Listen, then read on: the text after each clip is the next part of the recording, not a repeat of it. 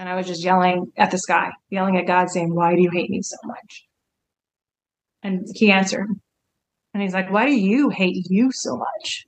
And I like froze, like the tears stopped, everything just stopped. Like I just froze. And I was like, "You're right. I do hate myself. Why do I hate myself so much?"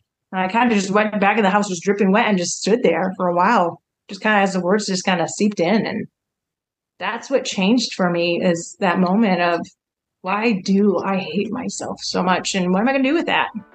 What am I going to do with it? And that's when I really, really opened myself up to allow God in.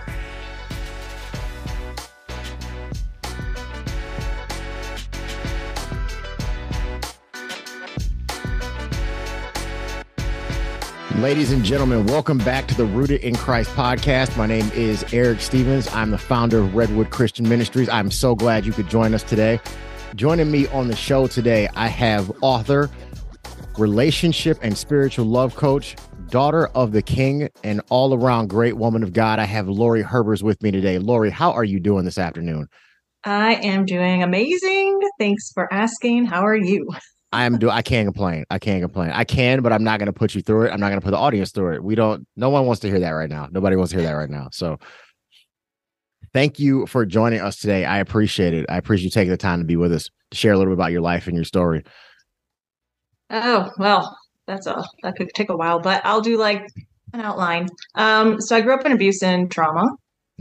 Carried that for a really long time into adulthood. I was actually even a mother and still carrying it. I can look back now and people think it's crazy when I say, like, I look back and say I was a horrible mother because I wasn't walking in truth. I was walking in the lies and I carried them.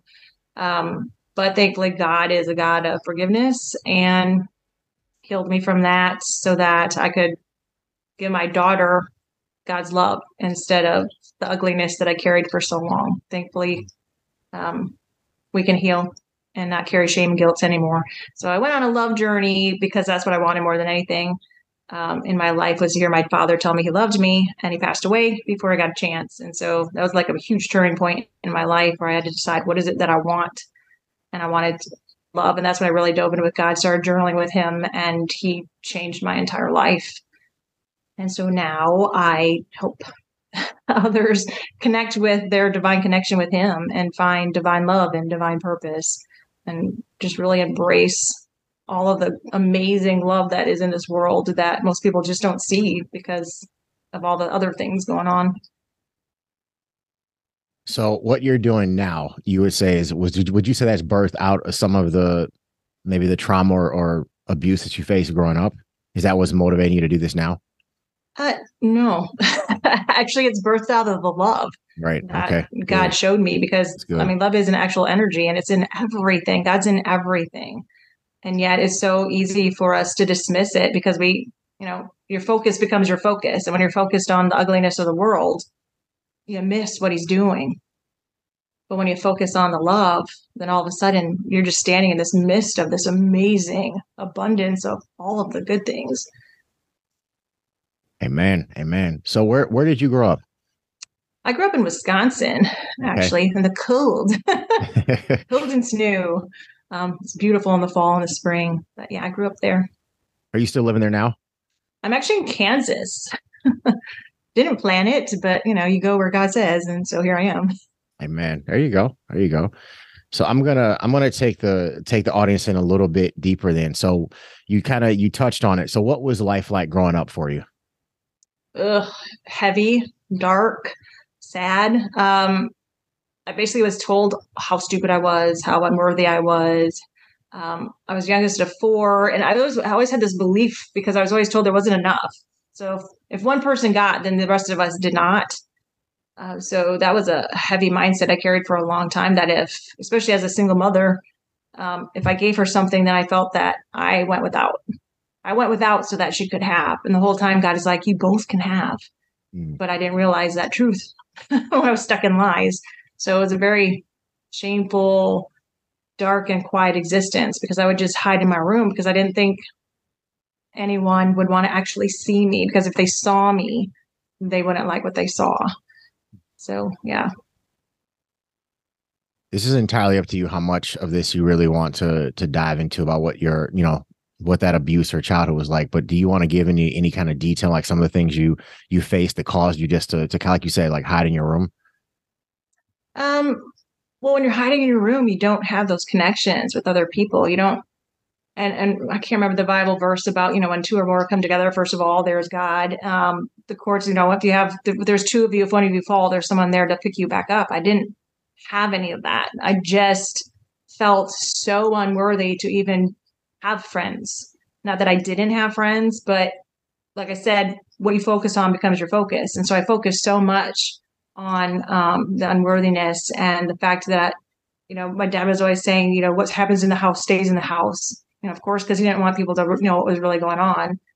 And I thought that was normal. For years, I just thought that was normal, that's just how life was. And I was so unworthy that my dad couldn't even love me. So it just was a really heavy, dark place to be in for a really long time. But I can also say, though, at the same time, God was always there. I don't remember a moment when he wasn't there. So hiding in my room, he was there. He was there. So I guess I'll ask this question. So you said that he was always there. So how was there like were you growing up in the church? Had you been attending? Was it just, how did you establish that relationship with God to know that he was always there? Did he kind of just speak to you? How did you come to that realization? Yeah, he was always speaking to me. I don't remember a time when he wasn't. And for a long time, that also was when people were always telling me I'm crazy, because I have discernment. I've always had discernment. I could see things that other people are like, you're crazy. There's nothing there. And I'm like, but I'm looking at it right now. And so I hid that part of me too, because I'm like, okay, great. And now I'm unworthy and I'm crazy. So it's like, I just kind of closed it off for a really long time, but it wasn't closed off when I was alone. And I remember I used to have horrific nightmares, horrible, horrible nightmares, which I realize now was more than just nightmares. It was visions of things yet to come. But I didn't understand that at the time because I was too young to understand what I was even seeing. But at the same time, and I'm not even sure, I was so little, I don't know if it was God, an angel, or what taught me how to wake up. So anytime now, if I have a dream that feels even a slightly bit uncomfortable, I immediately wake up. It's weird, but it's very helpful. It's got to be helpful, right? It is. Got to be. That's helpful. Having a dream, wake up from this, like, okay, let's put a stop to this. Yeah. It's one of the things. I had someone on here on Halloween, Crystal Williams, and we talked a lot about just the things that we expose ourselves to, the things that we see around us every day, always being in like a spiritual fight, always having spiritual, always having to stay prayed up because we are in spiritual warfare 24/7, and we were just talking about the things that you watch, things you listen to, the things we expose ourselves to, what kind of doors that could even open up for a person. So I hear you. Yeah. And it does. It really does. And I could always tell, and this is what's funny, is my daughter would watch shows and that night demons would come in the house the next morning and be like, what were you watching? And she'd try to deny it. I'm like, no. You opened it up and I feel them and I see them and I'm like, don't do that to me. I get them. I work hard to get them out of here. And then you just open the door and they just come right back in. And I'm like, And she finally stopped because actually there was a crazy dream she had one night. She had a dream that she was in her room and a demon came to her door. She tried to shut the door, but it got in. And then she went running and was pounding on my bedroom door. And right when I opened it, she felt like the demon went in her. And the next day she's like, that demon hates you, hated you. He wanted to get to you so bad. And I'm like, yeah, they do. They don't like it when people know that they're there and feel them. They don't like that. So that was like a huge thing to her where she stopped. She was like, shut the door because she didn't like what that felt like. And I'm like, yeah, that's what I deal with all the time. How did your relationship with your father impact your relationship with God? Yeah, that was a hard one because, you're looking at God's supposed to be your father. And yet he gave me this father that made me feel so unwanted and so unworthy that it was hard. It was hard for me to go to him. And I still sometimes will catch myself that I think there's still sometimes a little bit of anger in there. But what really saved me was Jesus became my best friend because it was different. He was my best friend. He's who I go to. I even now every morning I picture myself sitting either on a bench with him when I leave for the day before I even start. It's like my soul's resting with him. every single day before I even get out of bed. I'm with him. Sometimes we're in the garden. Sometimes I see a giant meadow. Sometimes we're on a bench. Sometimes it's a hammock. It's just my soul's resting with you throughout this entire day. And that's where I set myself. And that's where I see myself all of the time. But as I've, learned to love, it's God, though, that went in there and was like, okay, we're going to dig through this closet. We're going to dig through this and help you understand that I'm the one that loves you. And sometimes our circumstances is because of free will. It had nothing to do with him. My father made his own choices. And that was kind of eye-opening. And another thing that was eye-opening was sitting down and writing a letter as if I was my dad, trying to see from his viewpoint of what it was like living and walking in his path. And that really was a huge eye-opening thing. So I recommend that to anyone who's struggling with a relationship with someone. Sit down and actually really imagine what it's like to be that person and maybe how it would look to think like them, because we are connected to spirit. So spirit can connect with their spirit and tell us and give us insights that if we don't take the time to stop and go, I wonder what they were really going through. It had nothing to do with me whatsoever. It was all his. Thank you for your transparency and sharing some of the things that you've already shared. We appreciate it. So, what was the turning point, you would say, from, okay, I'm in this situation, I'm in this abusive situation, I'm in this rough situation. What was the turning point for you? Like, when did you say, okay, like when did things start to change and shift for you? Would have been in 2009. Trying to think how my daughter would have been then, like 10. My daughter would have been like 10. My dad passed away suddenly. Very suddenly. Like, there was the one time when you always see on TV when people are like, are you sitting down, kind of a thing. They didn't say that, but I literally almost missed the couch trying to sit down because my dad wasn't that old. And he was always larger than life. And when I got that phone call saying that he passed away, I was like, wait, what? And plus it was my niece that called me and she was saying grandpa because it was her grandpa. And I'm thinking, I don't have any grandfathers left. They've already passed away. So it took a minute before it clicked to realize, wait a minute, you're talking about your grandpa, which is my father. And that was hard for me because we were just starting to have building kind of a relationship where he would actually talk with me when I would call home. And he passed away suddenly. And I remember it wasn't immediately. It was like a few days before I was to go home the next summer, because he passed away in January. And I was actually going to school for my bachelor's at that time. And so I just kind of shoved it all in to finish that semester. And so it was a couple of days before I was going to go home for the summer. And I knew that I was going to have to come to terms with what happened. And understand that I was never going to have the one thing that I wanted, and to hear him say that he loved me. And I remember I was just filled with so much anger and so much actually hate and anger towards God, because I felt like he did this to me. And I'm like, what did I do wrong? I literally remember I was sitting on the couch just sobbing and crying out to God saying, what did I do? I don't understand why you hate me so much. I don't, what did I do? What did I do? And it was stormy outside. There was lightning. And it was like right overhead, booming thunder, lightning. And I ran outside at that moment, and I really wouldn't have cared, honestly, if I got struck by lightning. Didn't care at that moment.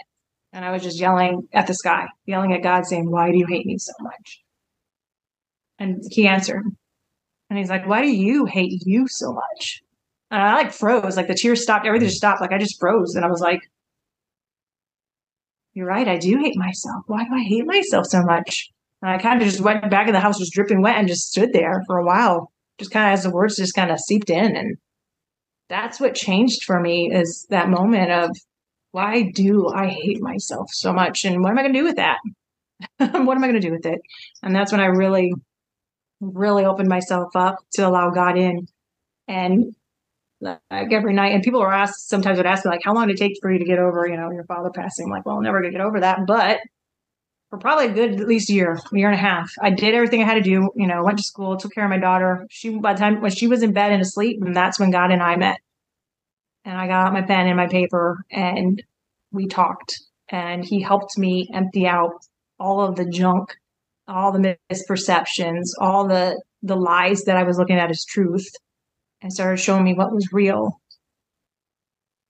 what was really real, and changed my reality to what it was supposed to have been. So this was, you said 2009. Mm-hmm. So And we talk about this. This seems to come up a lot on this podcast, probably because we always have people coming on talking about their testimonies and then sharing their life stories and things they were delivered from or set free from, or they even grew up in the church and they didn't have this experience, because there's power in every kind of testimony. So how did you begin to start using what you went through to show other people the love that God has for them? What's funny is even in the midst of all the pain growing up, I was the person everyone came to already. Like God was already showing me this is what you're meant to do. Whenever they wanted to be lifted up or encouraged, I was already writing poetry. I remember my sister went through a really bad breakup and I wrote her all these poems and I gave them to her on pieces of paper. And she was the one that gave me my first journal. She's like, I wanted you to have something to be able to keep all of this in. And I was like, cool. So I was already doing it. God was already speaking through me because that's what he's meant to do. And I didn't even realize how much of an impact he was already doing in my life, even when I wasn't fully connected, I guess, in my heart, because my heart was still crying out. So in essence, I could say that he was healing me in ways by speaking to other people, because every time he says something to someone else, he says it in just the exact right way that it impacts me just as much as the person that I'm talking to every single time. So he's always been doing that. It was just a matter of me getting to that place where I understood this is what I'm supposed to be doing. It's crazy how like you can, and I mean, it's not crazy. It makes perfect sense how you can be pouring into someone else or ministering to someone else, and it's also helping you and uplifting you at the exact same time. Like it's, yeah. Whenever people call me or they reach out because they have a need or they are struggling with something or whatever the case may be, I always do a few things. Like we pray together at some point during the conversation, because sometimes they call me and it's already off to the races. Like I don't even get a chance to get a word. Like, let's just pause and pray. Like I can't even stop them from, like, can we just invite the Spirit in? Because I have no idea how to handle this situation. We always pray together. While they're explaining to me what's going on, I'm usually praying in my mind, like, God, you had this person call me for a reason. There's something, the Spirit in me needs to connect with the Spirit in them. So what is that? What needs to come out of this conversation that you want to see happen? I point them back to the cross, and then I point them back to the resurrection, so because I want them to put their focus back on the Lord, not their problem. Now, we're not negating the problem, but I want to put them back on the person who has the answer for the problem and make sure that they don't connect that to me. It's right. Like, I'm just the vessel that's being used right now. We got to point you back to the cross. I got to point you back to the Father. So it's beautiful how it works, that you can be pouring into someone and it's affecting you at the same time. I never get tired of that feeling. That's amazing. It's so fun because I actually will stop like in mid conversation. Sometimes it'll come out of my mouth and I just look at it, I'm like, oh yeah, that was good. I felt that and they felt it. And then we're both just going, whoa, it's the best. The rough part for me sometimes when I'm ministering to somebody and I need to hear what I'm saying, it's like, hey, are you doing what you just told them to do? And you just get that quick, gentle nudge in the arm. It's like, this is also for you too. I'm just making you aware that you could do better at this. Yeah. So you've gotten into, obviously, using your testimony to be a blessing to other people. So you've gotten into coaching. So do you want to explain a little bit about how you got into coaching, what kind of coach you are, and kind of explain like how you came on that path? Right. Like I was saying, like I've always been doing it. At first, it is so weird how it has shifted as I've accepted what God was trying to do. So first I'm like, okay, I'm an empowerment coach. I help empower people. And then as God, was working with me some more, and I'm like, well, wait a minute. I'm kind of a love coach because because that's what I was wanting. I wanted love so much. And when I started seeking it, God was always going to help us find what we're seeking. And I was trying to find love, not realizing how ginormous God's love is, because we're always trying to do love from our tiny little human perspective, not realizing that we're connected to God who has all of the love. And so this was this huge thing. So then I'm like, oh, I'm an empowerment and a love coach. And then as I'm going a little further, God's like, well, you're forgetting like the main piece, like the spiritual. It's all about me. It's the spirit part. And I'm like, oh, okay. So empowerment and spiritual love coach. And then as we're working more, and he's realizing like we're in relationship with everything, ourselves, God, Jesus, spirit, others, money, job, our children, animals, nature. I'm like, your mind, all of it is a relationship. And so as it just kept shifting till it was, I'm a relationship and spiritual love coach, because that's what encompasses basically everything, because you're in a relationship with everything and we're connected to spirit, which is pure love. I think I went off track. What was your question? No, I was really just curious, just for, because I've had a number of people on the show who are authors. I've had a few people, and I don't know if they're going to air before or after this, who are also life coaches. That's the thing with these pre-recordings. You never really know all the time when they're going to hit sometimes. So I have a guess, but I could always be wrong. But so I've had a number of authors. I had Dr. India Logan, who started a life coaching academy. So I have people who are very interested in this field, even though some people get the certification for it, some people don't, and because it's not, what's the word I want to use? It's not like a regulated field. So you don't have to have a degree or a license to do it, but if you are called by God to do it, I don't need a piece of paper to tell me to do it. Right. So some people I've talked to just been kind of curious about, well, how did you get into the life coaching, that realm in that arena? So, well, I think that is also to paying attention and to where God is guiding you, because on my path of realizing through all of this, because when I first was like, I want to be, I know I'm meant to be a coach. He's been telling me in my journals forever that I'm going to coach people, but he wasn't showing me exactly how. So it's just kind of like, okay, I hear what you're saying. I don't see the full picture. So I'm just kind of going with it. And I am certified through different places that aren't necessarily state or, certified.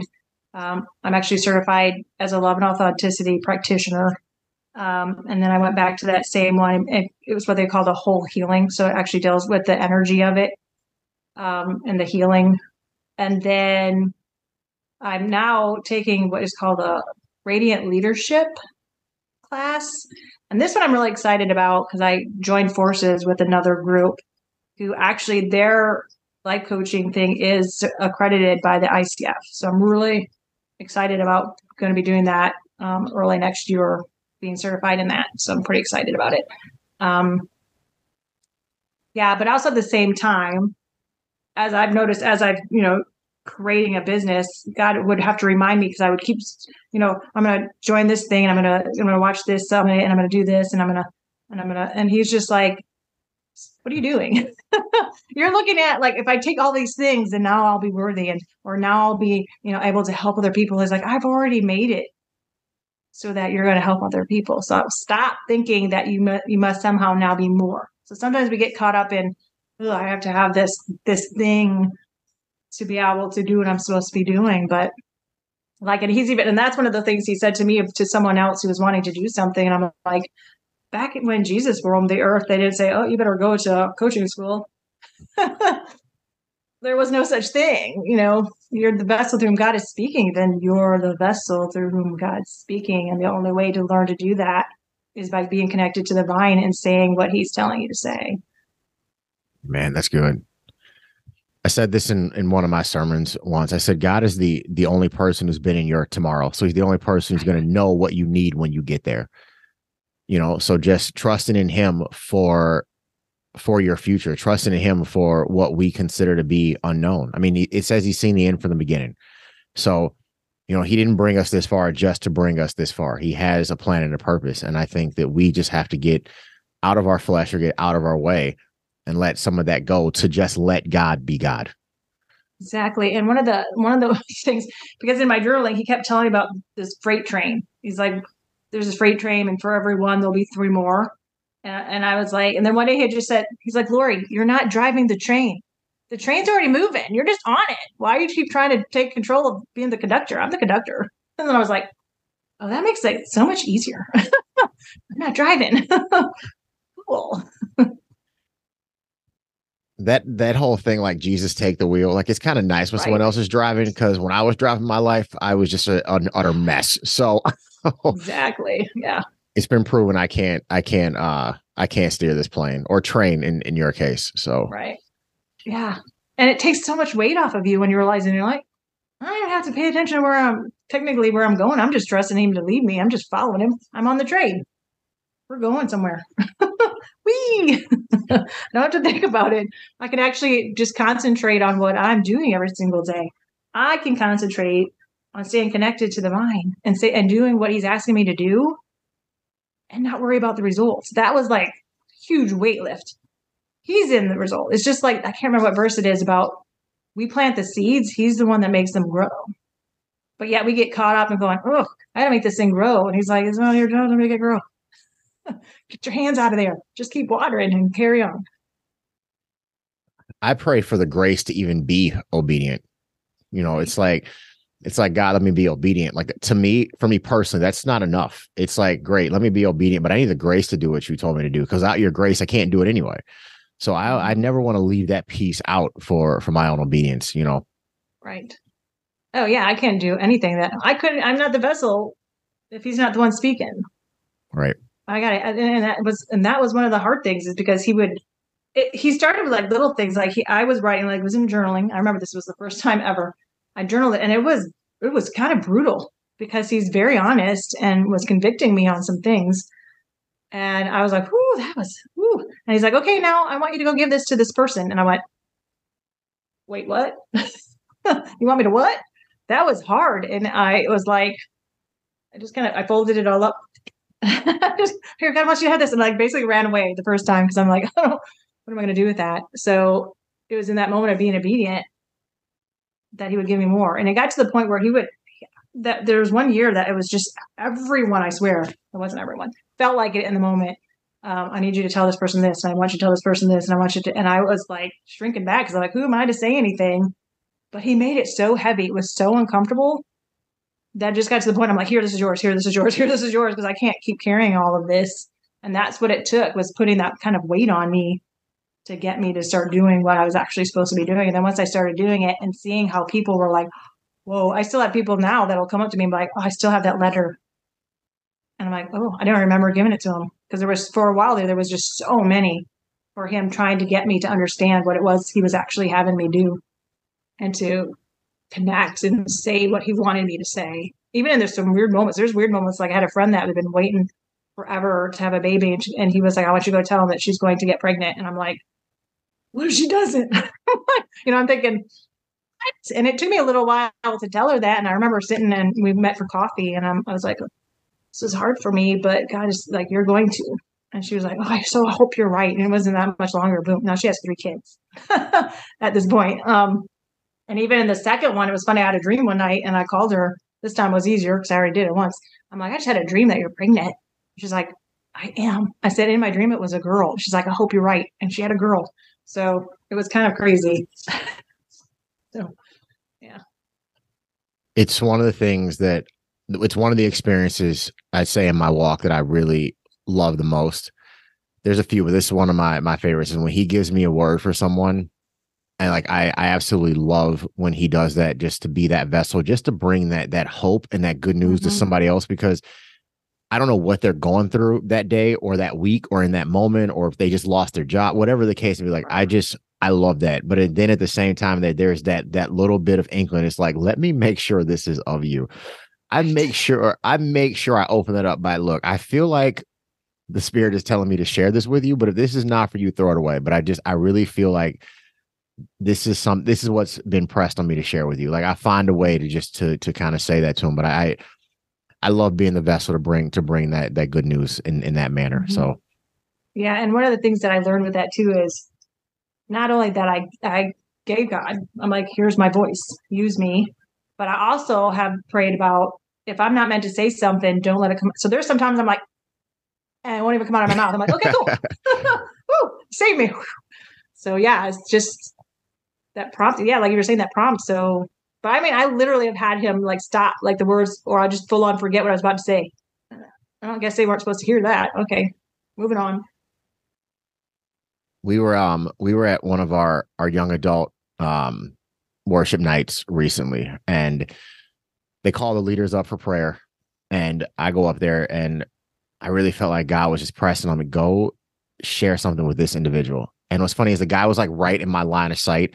And you know how like you can tell like somebody like wants to come to the altar, but they're not coming. Mm-hmm. I'm like, I'll go to him as soon as we're done. I walk up to him, I said, look, I know that this is your first night here. I've never met you. You don't know me at all. I don't know you, but I feel like God is telling me to share this with you. I share it with him and he goes, man, do you know that's my life motto? I'm like, I do now that you just told me that. And thank you. Cause now I can stop sweating. Like I just said to my middle, the top of my head. Right.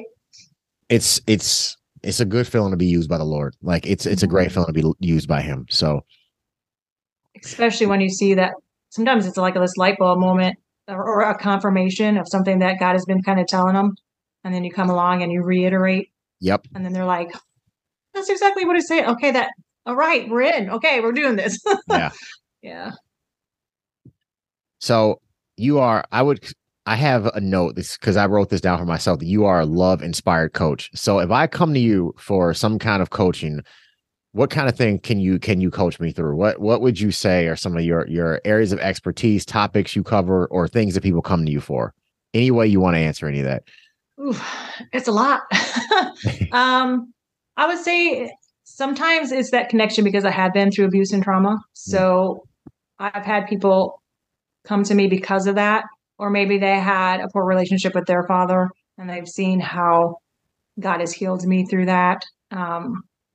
Sometimes it's because I am the vessel through whom he speaks. And part of my discernment, it's one of the weirdest things. And it took me a while to figure out what he was doing because I fought my discernment for a while. And it's almost like sometimes when I'm working with people who have trauma in their past, I can feel and see almost like this thread that is leading them backwards. Like I'm basically just their guide of trying to get them to this moment that God wants them to remember where it all began. Because it's almost like you can pull weeds, but unless you pull out the roots, it'll just keep growing back. So I will literally just keep going. Oh God, like deep breaths and love. And the reason I say love inspired is because it is God. It's all God's love.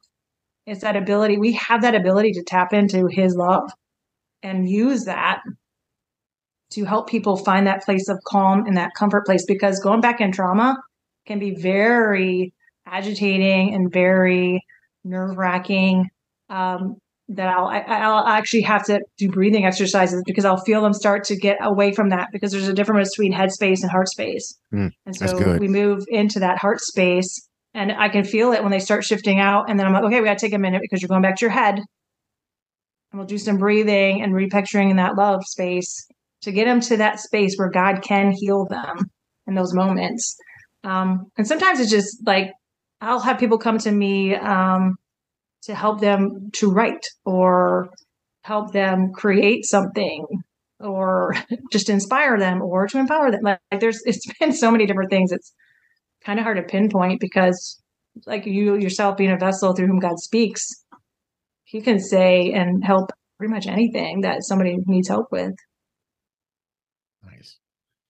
So you kind of touched on this, but I figured I'd ask this. Well, this is going to be a two-parter. Are you currently, because we're going to share all of your links in the comment section. So wherever anyone just happens to be listening to this, we're going to make sure we share all the great things that you're doing. Are you currently taking clients right now? Oh yeah. Okay. Yeah. Although it's getting tight. I'm glad I asked. Yeah. So yeah. That's the holy way of her saying, if you want to get coaching, hurry up and sign up. Hurry up right now before we even finish listening. which is why I have been like really listening when God is saying like create this course, because I have a course that was like, it's not that I planned. He's like, you're gonna write this course, becoming the one God calls, and I'm like, what? Which opens it up to have more than just the one, the one-on-ones. It gets very limiting, but this, you can have 8-to-1 or 10-to-1 with me. So yeah, and there's more coming. He just keeps it coming. I've got more coming.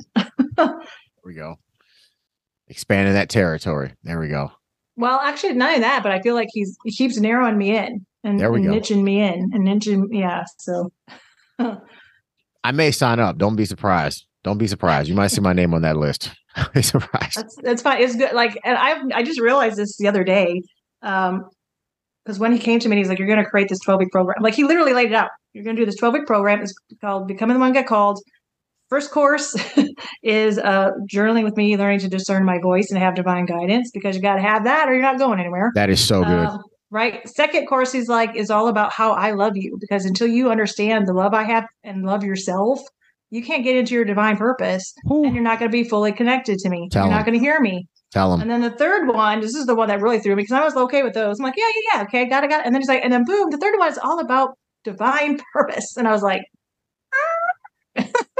how do I know what everybody's purpose is? Yeah, I remember thinking that as I'm writing down what he's saying, and I'm like, oh, wait a minute. But what I realized just the other day is in creating that, he's doing it through me. He was preparing me to niche down more because in essence, he was reminding me, you're connected to me. This is how much we love you and you really love me. And now we're really getting, because I'm not kidding. The Bible has so much about divine purpose that we just kind of glance over and don't even realize what he's actually saying. That course blew my mind so much. So yeah, it's powerful because he wrote it. He just used me to put it together. I want to ask this question only because I would love for you just to articulate the answer. But what made, because you kind of touched on it before, and you touched on it before we started recording, but what made you decide to not keep all of this to yourself and actually decide, I'm going to help other people with this? I'm going to use this to be a blessing to other people.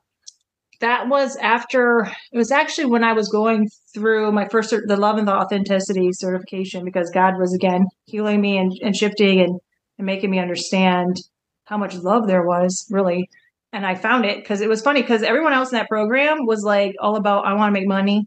And I'm like, I want love. I want to know love. I know it exists. I want it.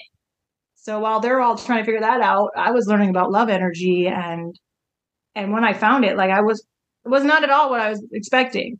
It was so huge. It was so overwhelming. Just all the shame, the guilt, all of the stuff that seemed so important just fell away. And I was just standing in this place of magic, of beautiful miracles, of glory, of honor, of forgiveness, of compassion, grace. Like it was so amazing. And I remember it was probably like 2 months after finding this, like every morning. And I'm not a morning person. Usually when the alarm goes off, I'm like, kill the alarm. And I was waking up in my bed. The sunlight I didn't even have a curtain. The sun came in. I was just like, oh, that's just like God touching you. And I'm just like, good morning, God. Oh, this love is so amazing. I wish people knew this. I wish they knew about this. It took 2 months of him going, hello, start talking. And I'm like, oh, yeah. And that same day that he did that, I literally sat up and had an outline of the first program I created called Turning Love in Yourself into a Habit. Like it was just, and I'm like, oh, cool. And that's why I always tell people, like, oh, how'd you write this? Or how did you do that? Because I was in alignment. And when you're connected to the divine, come on, information download. It's just like, come on. That's good. So you got the life coaching piece that you do. And it's not, I mean, it's obviously it's love coaching. It's relationship. Like it's so much more than just life coaching. I don't want to put it under one umbrella. But you've touched on this, so I kind of want to dive into it since you just brought up. How many books or journals do you have out right now? 3. Okay. About to be, well, it was 4. So this is weird. So like the very first book I ever wrote, I kind of stopped because I was looking at it as one, I wanted to see if I could do it because God had been calling me to write. And I'm like, oh, I don't know. And so I wrote it in like, gosh, it wasn't even that long, like maybe a week and a half. I got to go visit. I was visiting someone in Florida. There's something about being by the ocean that is amazing for writing. And I'm like, okay, God, I'm listening. And I wrote this and I had it out for a little while. And then I'm like, well, as I was shifting and changing, I'm like, some of it might not be clear the way that I meant it. And so I took it off. And so I've been retweaking it. So the second edition, I'm hoping to have out at the beginning of January, because I figured what's the better time to have God's gift of second chances than the beginning of a new year. So, yeah. Speaking. So it'll be 4. So when did you, and you said that, God had been telling you that for a while. So when did you first realize that you should have been writing a book? Oh, maybe like 2010. Like not too long after I started really listening and journaling, because he was already trying to prepare me of what I was going to be doing. But then I was kind of pushing back, like, I don't know what you're saying. So he had my daughter keep reminding me, Mom, are you writing? God said you're supposed to be writing this book. Are you writing? She would. And I'd be like, try telling that your 8-year-old, or maybe she's 10. I don't remember. I'm like, no. Well, maybe I should, because my daughter is telling me. Yeah. It took me a while. At our leadership meeting today, because we've been talking about how like great the kids area, how far along it's really come at New Life Church. Like we have a new children's director. She's doing an amazing job. Their volunteers are like exploding. And it is amazing how many, this came up today, how many kids tell their parents, we want to go to church today. You need to go to church today. Why are we not going today? We don't want to do this in our pajamas today. Like this testimony was just being shared of these, I mean, 5, 6, 7, 8-year-old kids just tapping mommy and daddy and saying, why aren't we going to church today? Like it is unbelievable. Mm-hmm. Yeah. And I always tell people to go back when they are struggling with what is my purpose? Why I'm here? Go back and look at when you were little, when you were wide-eyed, bushy-tailed, fully connected to God. Everything's beautiful and magical, and there isn't that mind that's going, oh, that can't work. I don't see how that can happen. They don't look at it that way. They can't even compute that. They don't have that ability to disengage, as you say. As adults, we disengage from what's real and what's true. We second guess everything. They don't. They're like, I see God over here. I'm going to go over there. There's no, oh, maybe I shouldn't go. Maybe he doesn't. No, they're like, woo, love me. I mean, if you ever kids, how easily they love and how easily they forgive. I can remember because I can say that I wasn't the greatest mom back then when I was in pain. She would still always forgive me instantly. I'd be like, I'm so sorry. Hugs, kisses. As adults, we're like, I'm done with you. I can't believe you said that to me. Kids are like, I love you. Hugs. I came into church one Sunday, and one of the kids here who like I just buy toys for all the time because I love him so much. She's one of my favorites. I came into church one Sunday just in a bad mood. I had a migraine. I just wasn't feeling well. You know, it was just first thing, I just wasn't feeling well. And I didn't even see him because I came in through the back door. So I'm walking the front of the sanctuary, I go out the side door. So I didn't see him up front. He runs me down and hugs me.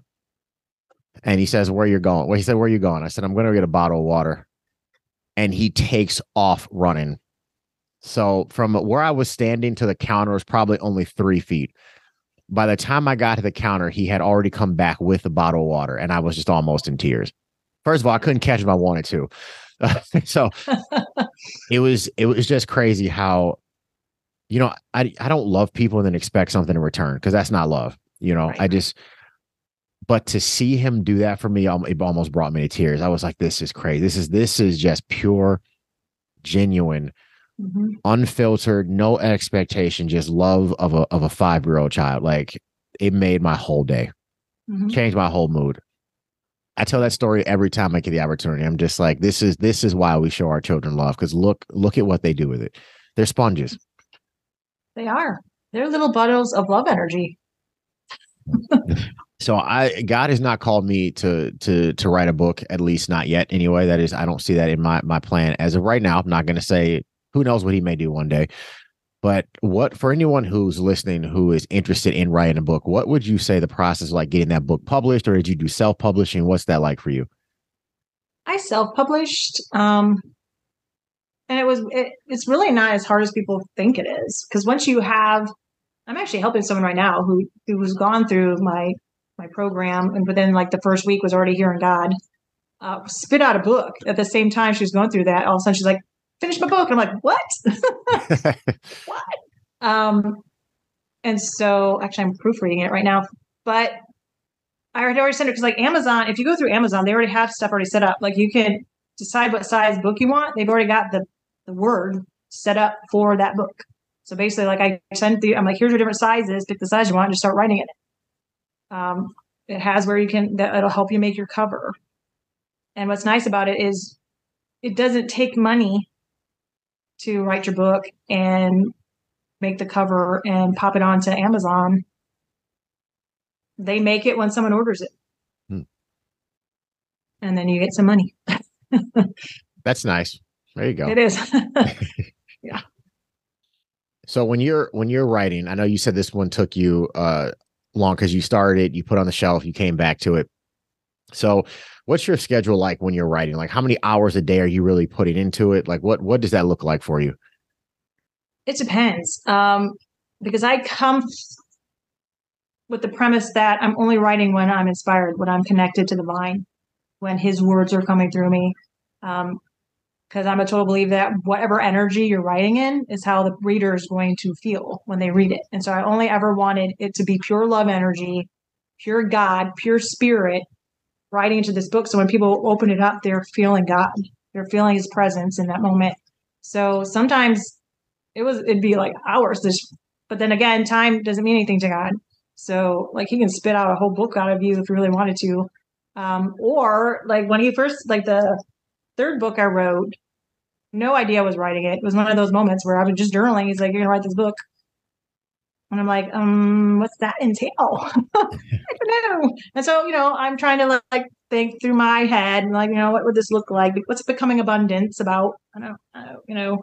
And so that's another thing in the morning. I'll ask God. I'm like, what am I meant to do today? And this just happened to be a day where I had a huge list of all these things I'm going to get done this Saturday. And I remember getting up that morning, like, okay, what am I doing today, God? He's like, self-care day. And I go, what? Have you seen my list, God? It's just big. But because I've already learned that when he tells me so, I'm like, okay, self-care day. So I'm just hanging out on the couch. I remember petting my cat. I was getting up to go get a drink of water. And in the midst of standing up, the whole outline for this book just, when I was like, oh, tuck, tuck, tuck, tuck, tuck, tuck. And then once that happened, it flew. And it didn't. And what's really funny, because somebody else is like, how'd you know you were done? Somebody else I know has been writing a book. How do you know you're done? I'm like, this one was the weirdest thing, because normally you think you're writing it in order. Well, since I was only going by when God inspired me to write, he did not write it in order. He went to this chapter, this chapter, this chapter, this chapter. And I was like in the middle of the book and I finished writing a paragraph. And he's like, you're done. And I'm like, what are you talking about? And I started scrolling through it. I'm like, oh, I did that chapter. Oh, I did that. Oh, I'm done. It was Wow. one of the craziest things. Yeah. Wow. I've had one of the things I love too is because you said like how he can just give you the whole download. Like, yeah. I love it when you got to go preach, you got to go teach, and he just gives you the message and it just gets pinned in like literally minutes. Yep. And then I got to go back and try to decipher my really bad handwriting. So it's just like, wow, God, thank you for giving me this word in 10 minutes. It's going to take me 3 days to translate this. It was like I wrote it in hieroglyphics. Like it's crazy. It's a good thing that he can translate. Yes. Because whatever language I wrote that in, I've never spoken it. So, or written it. It's new. Yes, that also too. That too. Is there anything about the writing process you don't like? No, not really, because the beauty of being connected to the vine is it's all time with God. When you're writing with him, it's just being with him. So that's what's up. Yeah. I think maybe when it's over and you're like, oh man, I want some more of you. But that's why you journal every day, because you're writing every day. I always tell people because they're like, I don't want to journal. Well, journal, then you already have your story. So now when you want to write your book, it's already there. Wow. And then they're like, oh yeah. Was there anything that surprised you about the creating, like in the process of creating a book? Anything that just caught you completely off guard? No, the only thing that pops in my head is how easy it was once I learned to connect with God and just let him flow through me. It was easier than I think, because we put all this weight on ourselves of how, I got to write this and I got to write that. How am I going to do that? And God's up there just like, he's like, kind of just get out of my way a little bit. I'll do it. And then you're good. This kind of just hit me. Can you share how important it is to you to stay connected to the vine and how important it is for Christians to stay connected to the vine in general? Oh, God is everything. And I remember having this conversation with actually the coach of one of my certifications after I found this fullness of love. And now whenever I step out, it's so weird because when we're born in pure love energy. We are just little bundles of love energy. But somehow through whatever growing or someone said something, whatever, we start shifting to the worldly energy. And so when I found myself back into that beautiful place, God's just presence, the second I step out, like I feel a difference. And I'm like, no, Megan. I'm like, how did I live over here for so long when it's so good here? So good connected. Because like I said, all that weight goes away. One, you're not driving the train. You're not worrying about the results because God's got it. You're just planting the seeds because you know God's going to have them do what they're meant to do. It takes all this weight off of you. And then you just bask in the love all of the time.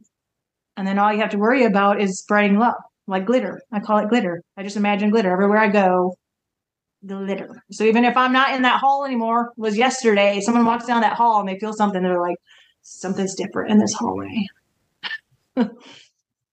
You just gave me an idea to completely just torment the teachers downstairs in our kids ministry area. Because by the time anyone down there listens to this, I will have already put this plan in place to have a glitter love demonstration that they're going to have to clean up that I won't be around for. So it'll be there for a while. Yeah, it will be. I really want to thank you for this idea. And the kids volunteers at New Life Church, good luck for what's coming next week.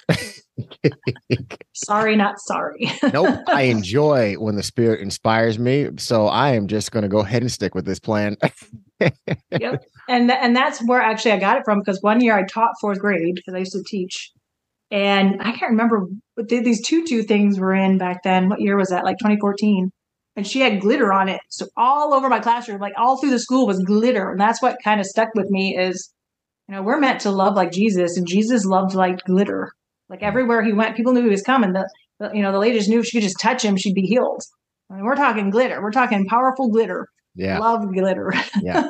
That's exactly what's going to be going on downstairs. I promise my motives here are pure and they have no hilarious intent behind them. Believe me when I tell you that. Believe me. I believe you. When they listen to this, they're gonna know it's not true, but that's okay. It'll be too late. It'll be way too late. How would you? God's about fun. Yes, yes, and I hang my hat on that a lot. Mm-hmm. Even when my fun slightly turns into mischief, but that's okay. Okay, it's fine. So, how would you describe your personal relationship with Jesus now? Like, how does Christ affect your day-to-day life? He's in everything. I actually had someone ask me just this last week who my boyfriend was or something like that. I'm like, Jesus. And they're like, well, what if he breaks up with you? I'm like, he will never break up with He won't. And one day he's coming home to take us all. So Hallelujah. he's at everything. Like everything I do is him. That's why I start my mornings, leaving my soul. Like I'm in your safety net. So no matter where I'm going, there's going to be loving Jesus glitter. Yeah. And I can always feel the difference. Like if I look back to, was my last year teaching, and I would go every morning, sometimes I would forget because I was just in this process of really learning that love energy.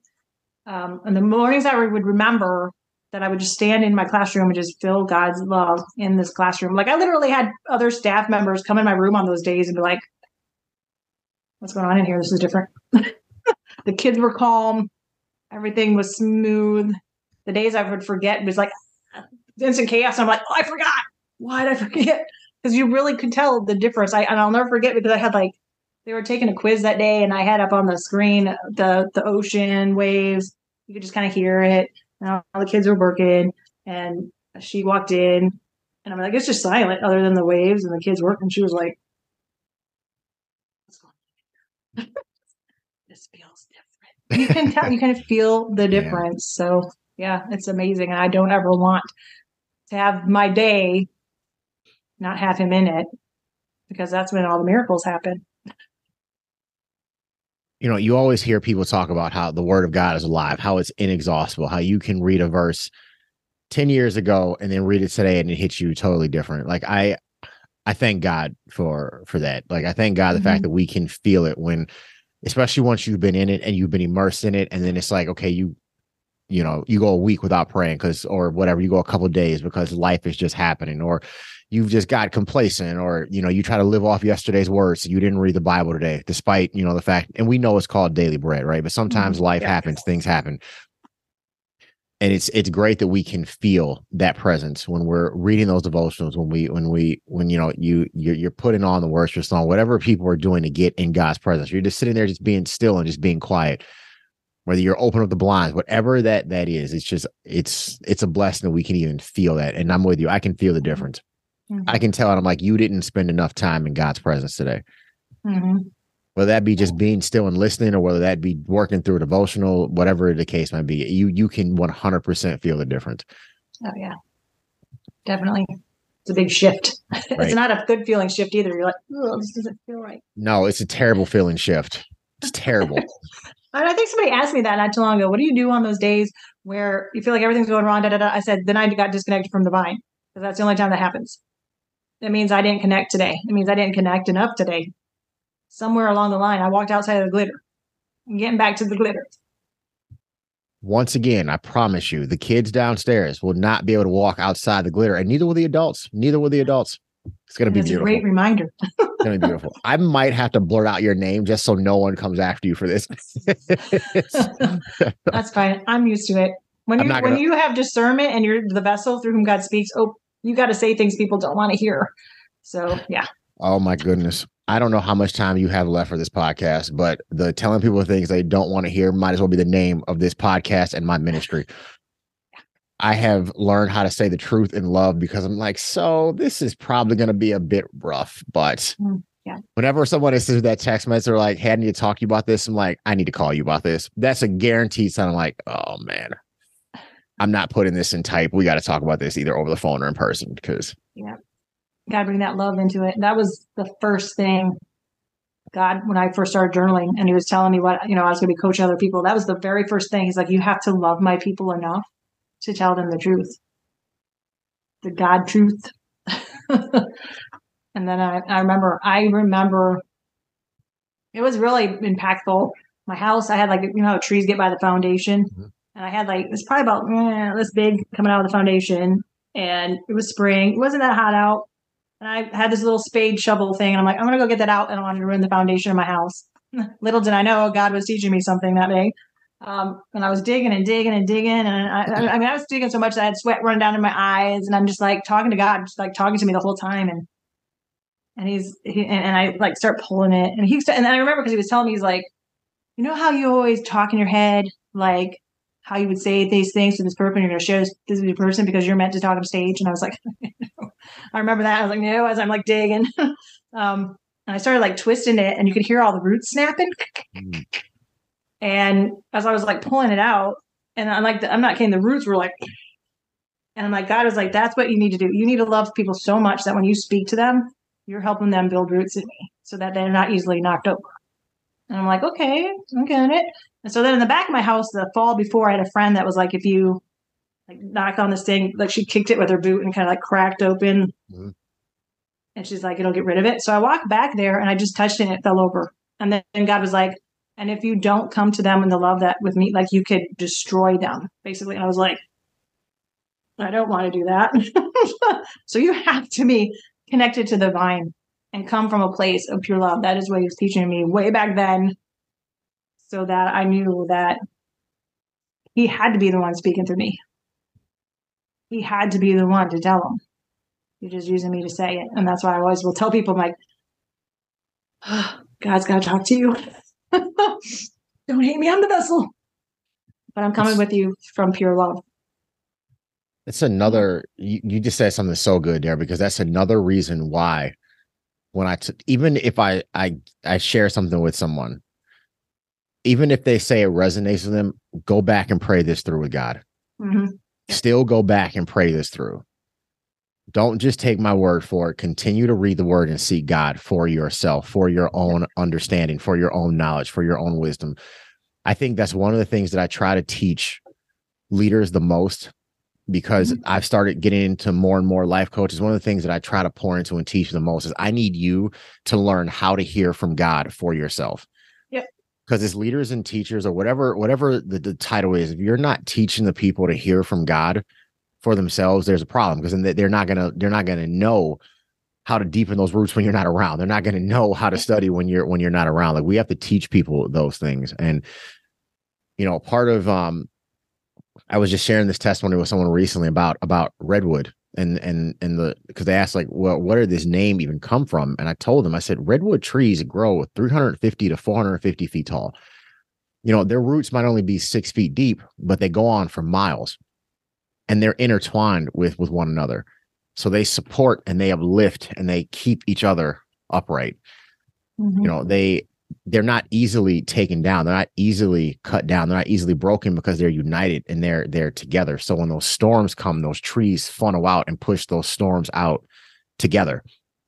And each tree has its own ecosystem because they're so massive. So other life lives on those trees. They help water and nourish the area around them. And I'm like, if that's not characteristics and metaphors of how Christians should treat one another, let alone non-Christians, and support one another, I don't know what is.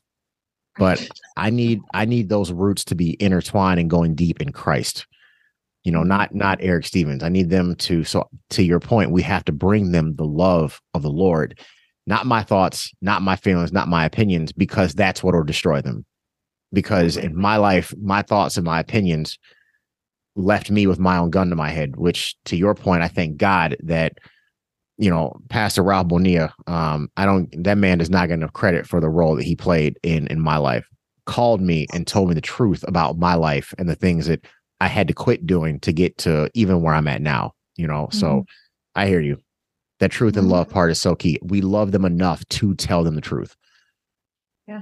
Somebody loved me enough to tell me the truth.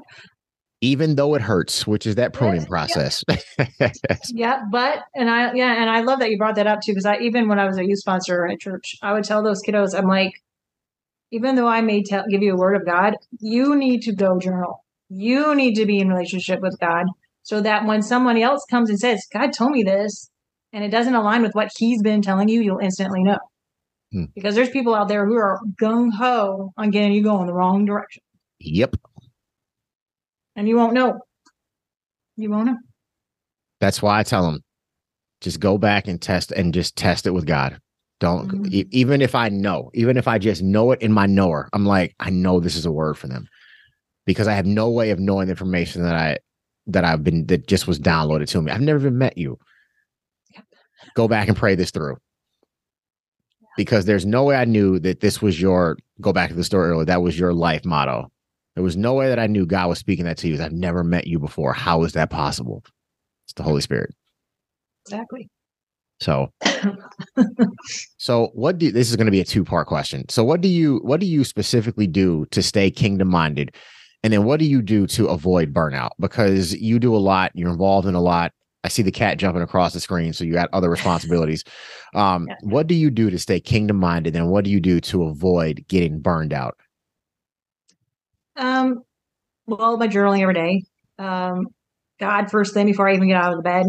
Usually, I will pick up my phone, go to my Bible app. What's the verse of the day?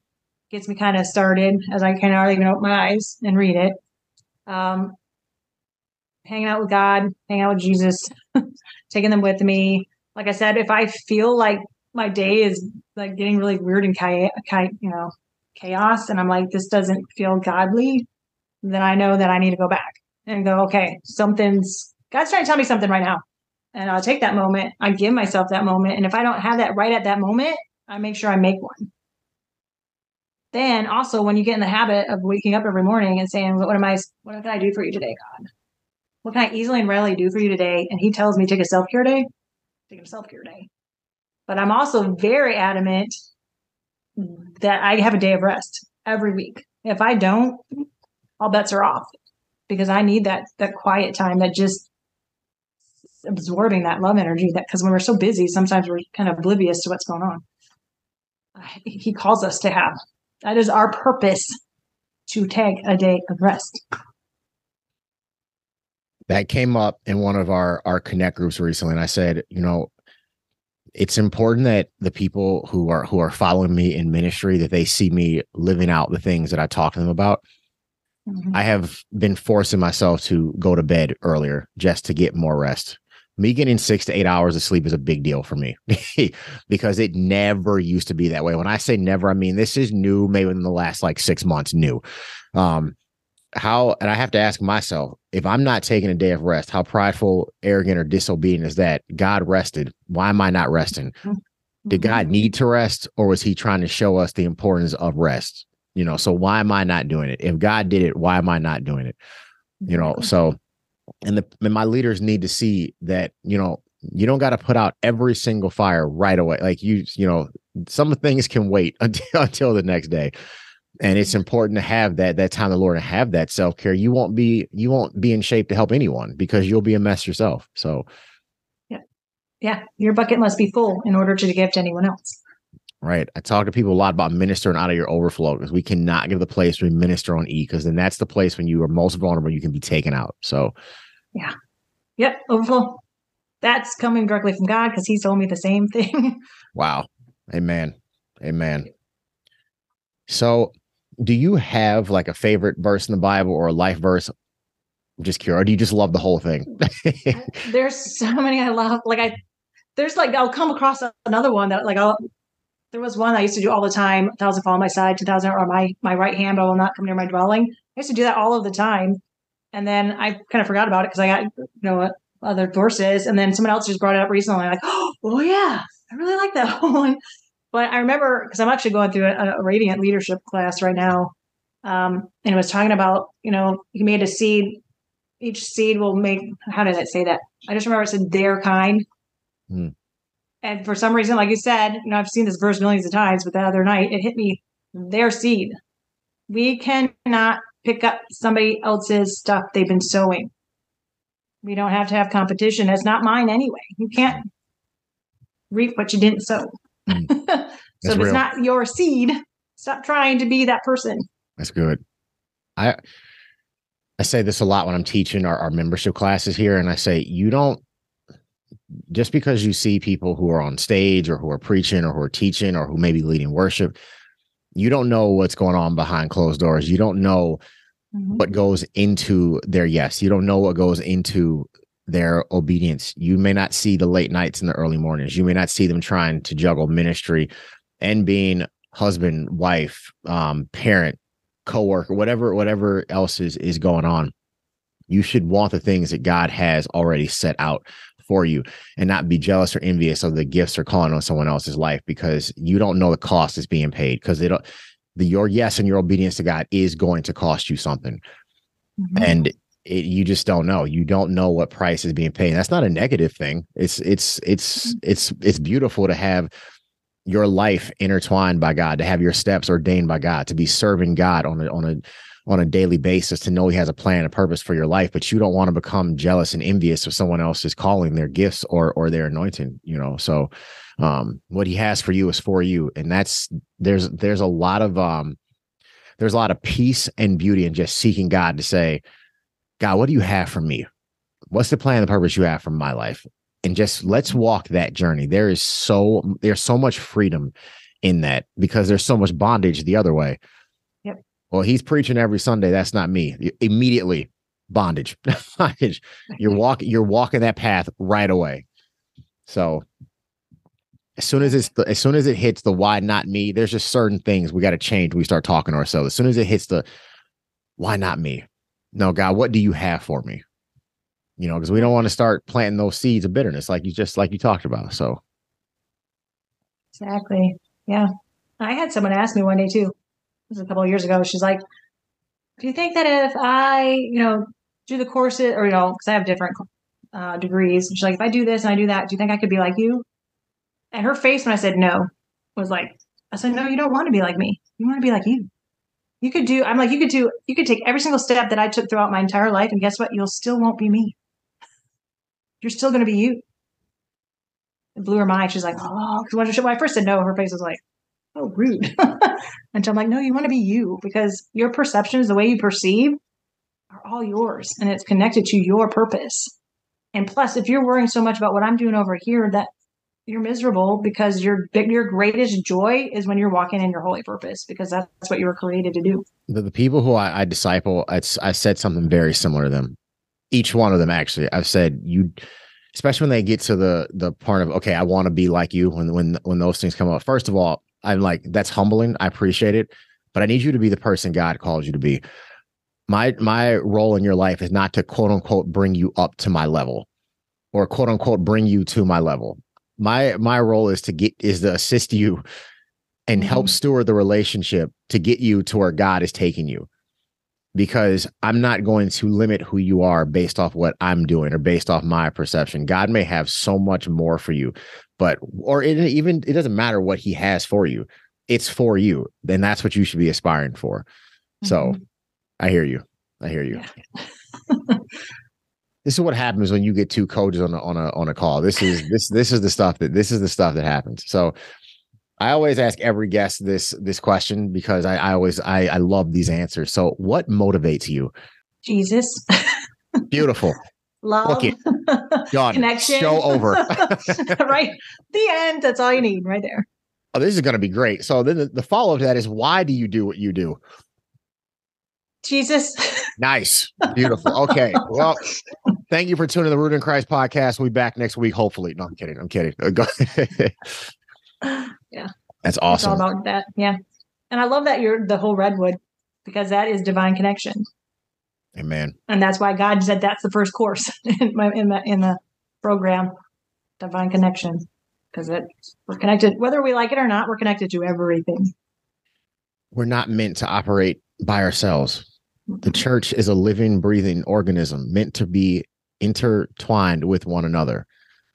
This is why, like I've said this 1,000 times to people, if the church up the street has the school supplies and we have the book bags, somebody pick up the phone or just walk down the street and let's have this conversation. How can we collaborate? We are stronger together. If we're always in a spiritual fight and we're always in a spiritual battle, why aren't the good guys teaming up?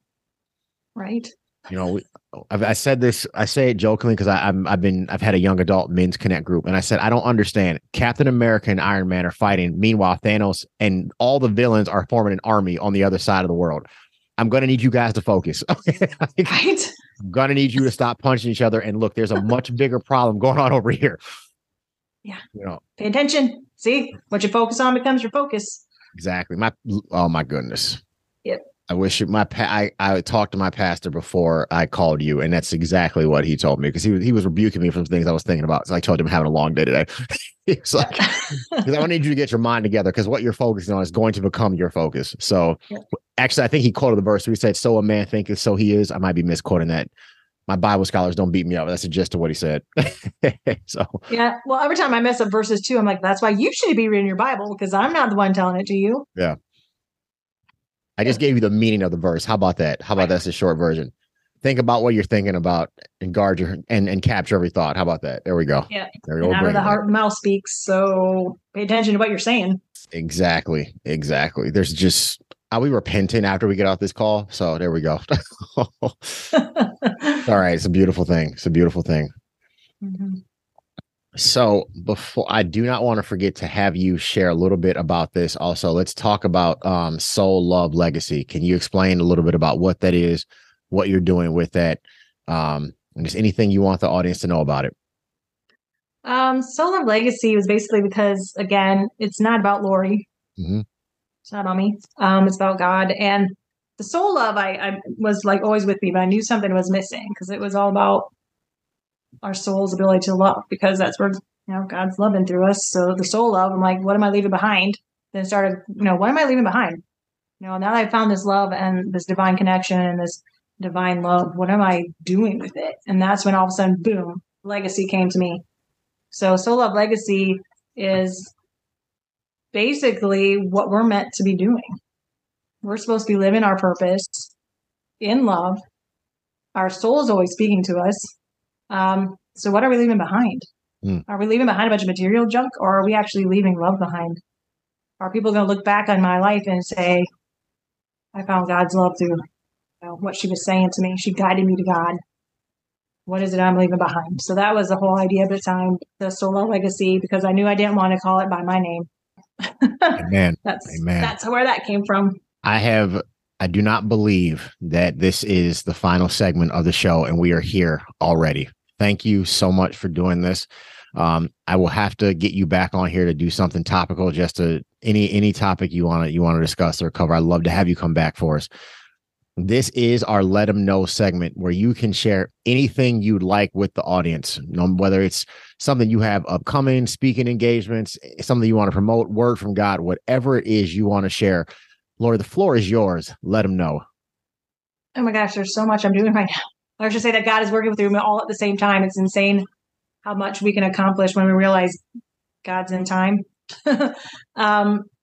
So Well, of course, I've already mentioned becoming the one God called program. So if you ever feel like, you know what, I want to figure out how to hear God's voice, I want to have divine love and divine purpose, get a hold of me for that. Like I mentioned, God has been niching me down. And this is one of the things I'm going to be honest, like I've been fighting with him against because I'm single. And he's been telling me since I started my journal that I was going to help turn marriage back to the way God intended it to be. So I keep, Satan's been convincing me, what do you know? You're not married. But God's been pushing me on that. And I've been going back through my journaling, and there's so much he's already been telling me about marriage and the way that's supposed to be. So that is coming very, very soon. My book that'll be coming out, God's Gift to Second Chances. And then I also joined forces with Girl Power Alliance. And I'm now one of their VIP ambassadors.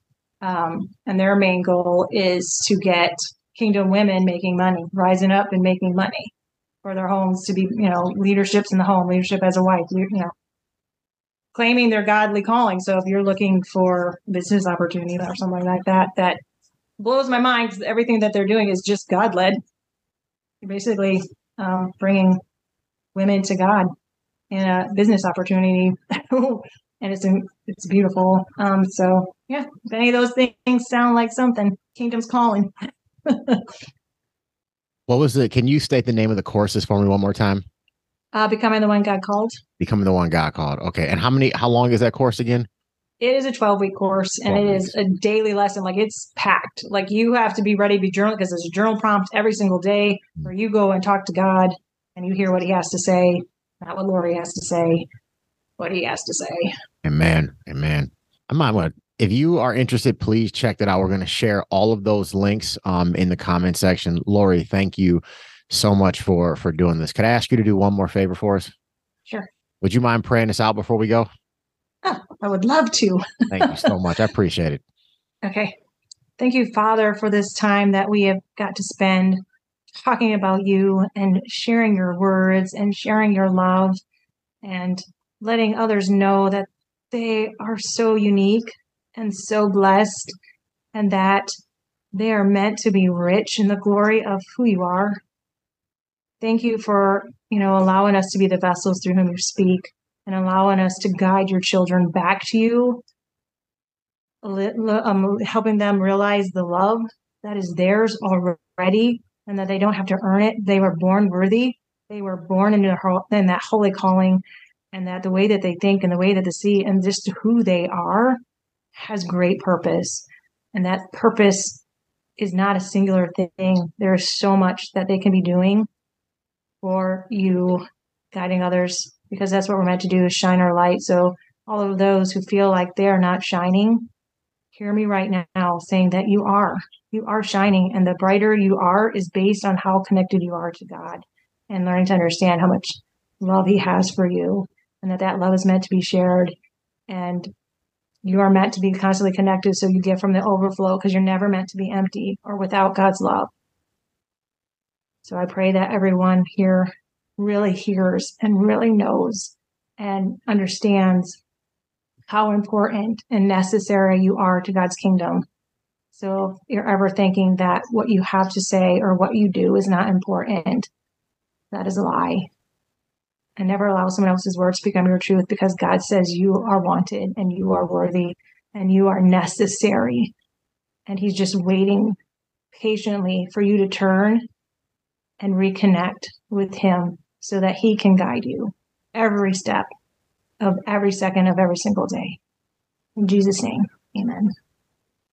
And Father, I just want to thank you for Laurie. I want to thank you for her yes. I want to thank you for her obedience. I thank you for the grace you've given her, Father. I just continue to pray blessings over her family, her ministry, Lord. Continue just to open up doors for her, Father. Give her eyes to see and ears to hear where you want her to go, Father. I just thank you for everything you're doing in her and through her, Lord. And I just pray blessings over everyone who is tuned in and has been listening to this podcast, Father. We just speak forth blessings over them as well, that they are all more than conquerors.